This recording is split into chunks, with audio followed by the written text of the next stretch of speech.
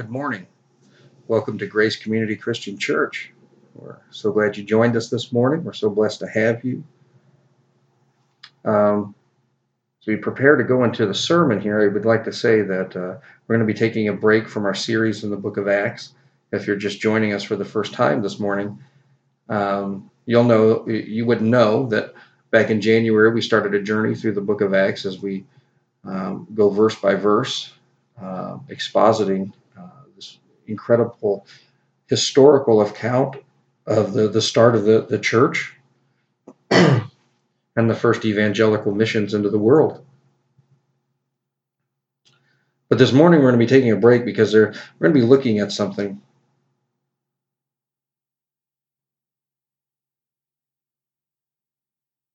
And so I have a question for you. Does how we worship matter? Let me tell you a little story here. There was once this very strong minister, a minister of God, of God's word, and he had two sons, and he loved his sons. This father just adored his sons, and he was filled with great pride when not only one of his sons, but both of his sons chose to follow in his footsteps and go into ministry. And on the particular morning where they were going to be ordained, the father was, I'm sure, overcome with pride. And as he was watching the ordination of his two sons, the young men, they had such a zeal for their work. And in that zeal, they decided to add a little something different to the worship that morning. But what happened was not what they had planned. Not only did their addition to worship not please God, but God showed his disapproval by killing both young men on the spot. Now you say, but when did this happen? Why? Who? Who was this? Well, turn to Leviticus 10. You see, these were the two sons of Aaron, Moses' right-hand man. Now, Nadab and Abihu, the sons of Aaron, each took his censer and put fire in it and laid incense on it and offered unauthorized fire before the Lord, which he had not commanded them. And fire came out from before the Lord and consumed them, and they died before the Lord. Then Moses said to Aaron, "This is what the Lord has said, among those who are near me I will be sanctified, and before all the people I will be glorified." And Aaron held his peace. You see, today the prevailing thought on worship is any practice of worship is okay as long as you're in a building which calls itself a church or around people who call themselves Christians. There's pastors who mix the Word of God wrapped in a package of secular entertainment and secular concepts. You'd merely have to walk across the street to have heard a sermon on Easter Sunday in which select scriptures were tied into the latest Avengers movie, with the Avengers movie used to make the scriptures comprehensive and relatable. There's a church in Florida which presents Star Wars Church, where everyone is dressed as characters from Star Wars and the Bible is related to the movie. How sad is this? Now, these practices, they sound bizarre to some, but how different are they than people dressing as biblical characters and acting out what they believed happened the night of Christ's birth or the day of the crucifixion? And that's the totality of their worship service. Now, I'm not saying nativity plays and Easter plays are bad, but should they be the focus of what is called a worship service? Because is it worship? You see, we don't get to define what worship is. God defines what worship is, and he defines it in his word. And these can be very difficult waters to navigate because, as we see in Scripture, God is very serious about his people getting worship right and how they present themselves and their practices of what he deems holy before the Lord. As individuals, we also display very little regard for how we present ourselves before God in worship, in our personal worship. Look at Romans 12:1. Paul writes, I appeal to you, therefore, brothers, by the mercies of God, to present your bodies as a living sacrifice, holy and acceptable to God, which is your spiritual worship. We're to present ourselves as living sacrifices before a righteous and holy God. In the Old Testament, the priest would go once a year into the Holy of Holies to make the sacrifice. And they would tie a rope around his ankle. So when he went back to the Holy of Holies, if the sacrifice he presented or himself was unworthy, God would strike him dead. And the rope was used so they could pull him out so he didn't have to sit in there for a year. So the body wasn't just laying in there. We're presenting ourselves as living sacrifices. We sacrifice the things of our natural self, our secular inclinations, our worldly aspirations, in effort to be acceptable to God. This is lost today in our worship. Because now, the model of our churches of not getting worship right has affected the individual practices of so many. And so when worship is not focused on the very character and nature of God, it causes issue in our worship and our view of God. In our culture, especially our American culture, we have very little regard for anyone being sovereign over us. We really don't like authority of any sort. We're a free people. We're told that from a very young age. And so this view that no one tells me how to live or what to do permeates in everything in our life, and it even permeates in how we view God. And so in our culture today, we have lowered our view of God. We fashioned a God who takes our opinions and our desires into consideration, who appeases our needs and desires. A God who is less our sovereign Lord and more our friend. He's our buddy. He doesn't rule us, he hangs out with us. I've actually heard people, in an attempt to sound relevant, say things like, I go to church to hang out with God. What? You do not hang out with God. You humbly worship and exalt God. I hope you don't do that with people you hang out with. It'd be a very odd relationship. See, when people have a wrong view of God, they fashion their own God. They believe it to be the Christian God, and they give him many of the same characteristics or the ones they understand of the real God, but their desire is to make him closer to them. They want someone who's going to agree with them and share their opinions and view things from their worldly mind or their mind the way they view things. It's someone they would want to hang out with. And that's a false God. That's an idol. And when it comes to idols, God is very clear. Only he himself, the right God, he is worthy of worship. The very first command of the commandments, of the Ten Commandments, is what? Exodus 23. You shall have no other gods before me. You shall have no other gods before me. Now listen, many people see this term before me, and they wrongly think that it means you should not place a God above God. You should not place an idol above God. That's not what this means. The Ten Commandments were written to God's people, the Israelites. It was written to people who worshiped God. They knew God. They were called out by God. These were believers. So believers, God's people, as far as God is concerned, would never place a God above him. They would not be believers then. And then the Ten Commandments, why would he present the Ten Commandments to non-believers? Because they wouldn't hold to them anyway. No, this was to believers. This was to his people. And the very first commandment is telling believers is, you shall worship no other God in my presence before me. You're to worship no other God in God's presence. You're to have no idol in God's presence.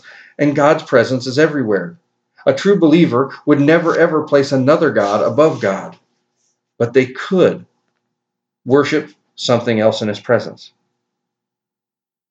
Money, possessions, people, or even a God that they have fashioned for themselves that they may wrongly believe to be the God of Scriptures. So their worship cannot be right because they do not have a right view of who God is. For our worship to be right, we have to first have a clear understanding of whom God is. On the flip side of that, we've not only do we have a wrong view today in our culture and in many of our churches of who God is, but we also have a wrong view of who we are. And we elevate ourselves to be more than what we are. Look at 2 Samuel 6, 5 through 7.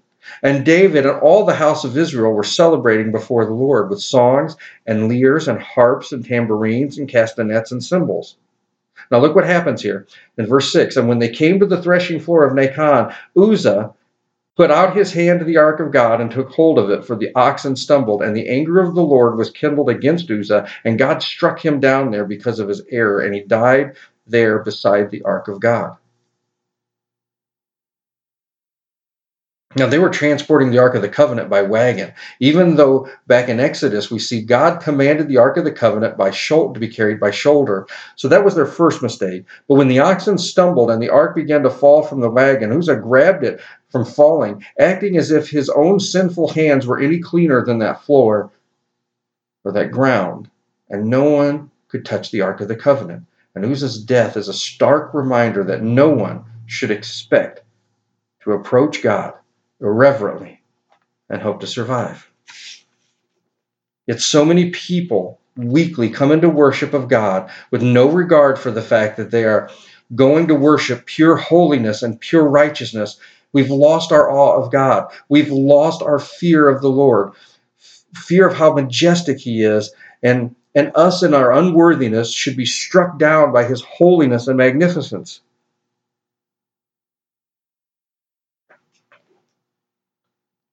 I've heard this scenario play out so many times where people say, I can't go to church. I shouldn't go to church because my life's not right. I'm not worthy yet to go to church, or my life's not. And in our culture today, in our God's my friend, God's my buddy culture, the Christians or the so-called Christians would approach these people and say, no, God He just wants to meet you where you are. He wants you just how you are. No, that's not true. And the person who is standing there saying how unworthy they are to come to worship because of their life, we should acknowledge that. It's great that they recognize how unworthy they are to even worship God, because none of us are worthy to worship God. More people in our church need to recognize that. Secondly, a better response to someone who says this would be, you're so right, and I'm not worthy either. And no one sitting in church today is worthy. But that's why we needed Jesus Christ. That was by the grace of God, His Son came and went to the cross to impart righteousness on us so that we could stand before a holy and righteous God and worship Him. See, that's a great open door to present the gospel, not an open door to tell them that their life's okay, that everything's going to be all right, that they can just stay how they are. Secondly, today, no one fully understands the importance of worship. And not only on Sundays, we've mistakenly called Sunday the day of worship. Every day is a day of worship. What happened is we relegated worship to one day, and then we slowly began taking that day away. And here's the problem. For most people in this area, their worship of God has become something they try to schedule everything else, or they try to schedule around the things they really want to do. It's just another thing on their schedule that they try to schedule around what they really want to do. Instead of our days being scheduled around our worship, we should be scheduling our day around our worship of God. Are we taking time each day to be in worship before God, or do we only do that at our convenience? So we have people with little understanding of God in the church, as well as people with little understanding of the importance of worship. And churches which have reinforced this mindset of worship by being more entertainment focused rather than actual worship focused. They're more worried about getting a butt every few inches in seats than they are about being righteous. They're more about being relevant than they are about being righteous. They are more about trying to entertain people to get people in the door than they are about being in right worship. You see, you can get as many people in the door and you can pack a church as filled as you want to, and butts in every seat in that, and they're hanging from the rafters. But if your worship's not right, you're not worshiping God. So they're there for no reason. It's pointless. You don't have a congregation there to worship God. You just have a group of people there hanging out. So we have a people who really by practice are no longer part of the faith, because if you're not worshiping correctly, you're not worshiping God. You've left the range. So what is right worship? Well, let's look at our text today. I want you to turn with me to John 4, starting with verse 19. Now, I want to contextualize this because Jesus has gone to a well and he's speaking to a Samaritan woman, which in and of itself seemed out of place because the Jews would not interact with the Samaritans. And so there, Jesus and this woman at the well are having this interaction. And the woman says to him, "Sir, I perceive that you are a prophet. Our fathers worshipped on this mountain, but you say that in Jerusalem is the place where people ought to worship."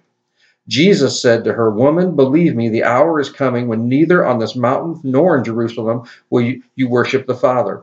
You worship what you do not know. We worship what we know, for salvation is from the Jews. But the hour is coming and is now here when the true worshipers will worship the Father in spirit and truth, for the Father is seeking such people to worship him. God is spirit, and those who worship him must worship in spirit and truth." Now, right there in verse 19 through 20, the woman said to him, "Sir, I perceive that you're a prophet. Our fathers worshipped on this mountain, but you say that in Jerusalem is the place where people ought to worship." The woman was asking about location of worship that were very specific for the Jews and the Samaritans. The Jews' central sanctuary was in Jerusalem. During festivals, Jews would come from all over to worship in Jerusalem. The Samaritans had their own central sanctuary on Mount Gerizim. And the Samaritan woman was asking who was worshiping in the right spot.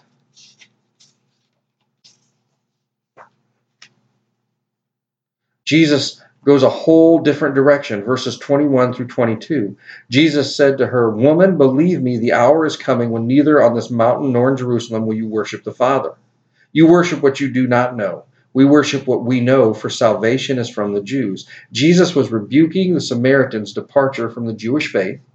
The Samaritans were part of the Jews, but they had intermingled with pagans, and in doing so, they had created a kit-bashed worship of pagan practice with Jewish worship.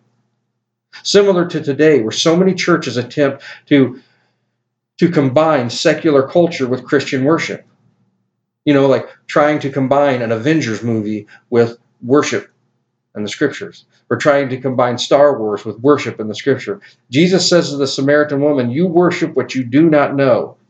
And he tells her, you don't know what you're doing in worship. Their worship was rooted in falsehood. That's what much of our worship today is rooted in. In our lives, worship is merely something to shuffle on the calendar. In our churches, it's more about entertainment and being relative. And in both, we have fashioned a God for ourselves around us that suits us, because today we have turned worship about us. People go to church and they sit there and they want what's in it for them, what is in it for me. I go to church to make me feel a certain way. I want it to do something for me. We've turned it about us. Worship is always directed at, pointed to, and for exalting God. It's about God and it's for God, and our praise and worship is to God. It's not about us.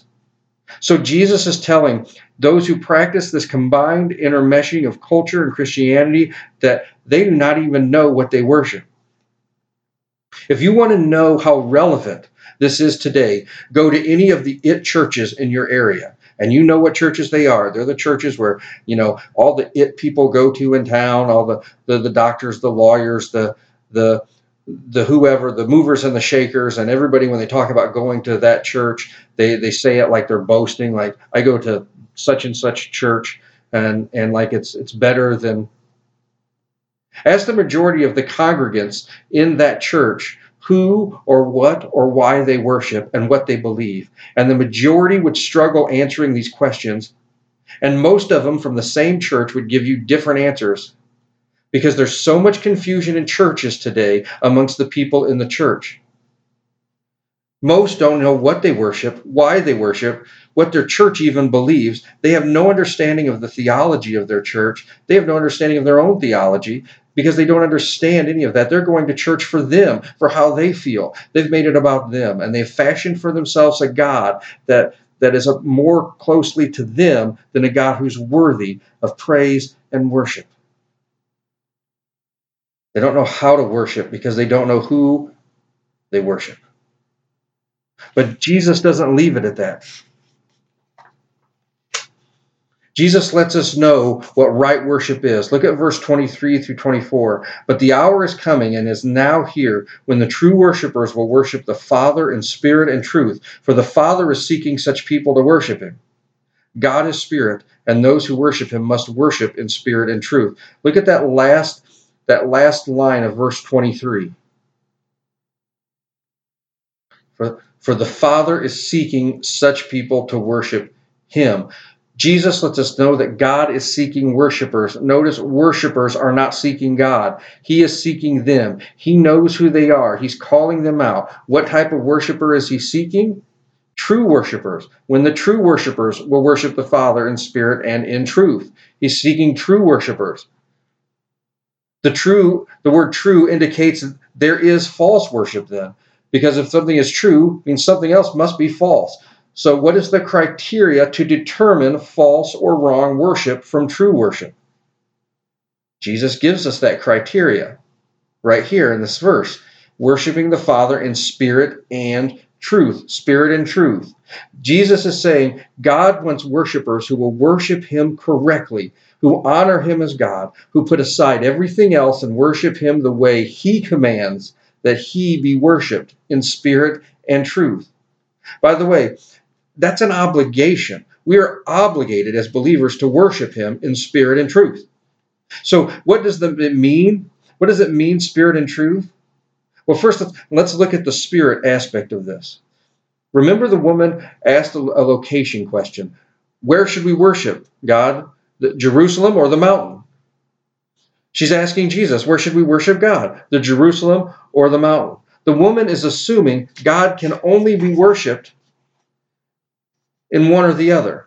If at Jerusalem, then not on the mountain, and vice versa. And Jesus shatters that limitation. God is omnipresent, meaning he is everywhere. We're not restricted to one particular place. But Jesus was also making a very significant point, and that involved a problem Israel faced in the Old Testament. You see, the prophets testified that the people showed up physically for worship, and they would go through the rituals, but their spirits were elsewhere. They were just going through the motions. They were just showing up to worship, but they weren't there. They were just there in body. Look at Isaiah 29:13. And the Lord said, because this people draw near with their mouth and honor me with their lips, while their hearts are far from me, and their fear of me is a commandment taught by men. Worship had fallen into externalism, just outward activity. And that's what the church in America looks like today. Physically, people are going because they feel like they're obligated, or it's a social thing, or it makes them feel good, or all sorts of reasons, but they are only there in body. So Jesus is saying, I want people, when they come to worship me, they come with their spirit, heart, and mind fully engaged with worship. Right worship to God is not given begrudgingly or forced, or it's not given out of obligation. Right worship is motivated by a soul that delights and desires to be in the presence of God. Minds fully engaged to hear the word, hearts bursting to exalt the Father, joy and excitement to be in worship of God. The Westminster Confession of Faith, chapter 21, I love what it says here. It says that worship services should contain the sound preaching of the Word of God and also the conscientious or diligent hearing of the Word of God. So there's the sound preaching of the Word of God and diligent hearing of the Word of God. So worship, right worship, should involve the preaching of the Word and people there desiring to hear the Word. A true worshiper is one whose heart is engaged in the entire experience of worship, singing, praying, the sermon, all of it. That's a spirit of worship. But we also worship in truth, because it said spirit and truth. And so today's culture, the problem is today's culture believes truth is not as important as it once was. And so today's church emphasizes fellowship and emotional experience over truth. It emphasizes emotional experience and fellowship and relationship over actual scriptural and biblical truth. But truth here means getting at whom God really is. Look at John 14:6. Jesus said to him, I am the way and the truth and the life. No one comes to the Father except through me. How can anyone say they love God but not care about the truth? Today's modern, culturally seeking church leaders say things like doctrine divides. Of course, doctrine divides. But it also unites, and it unites those who love God's truth, and they are willing to worship Him according to that truth. Right worship that God wants is someone worshiping Him from the heart and from the mind that is informed of who He is by His Word. Is that us? Are we worshiping God in spirit and truth? Or are we going through the motions and we have little concern with who God truly is, but would rather hold to a false God whom we created, who allows our worship on our terms? You see, only God is worthy to be worshiped, and He gets to determine how He is worshiped. And it's not about entertainment, and it's not about social aspects, and it's not about prestige, because it's not about us. Right worship is about God. And only those who worship Him with all their spirit and to know His truth can claim right worship. Can you? Let's pray.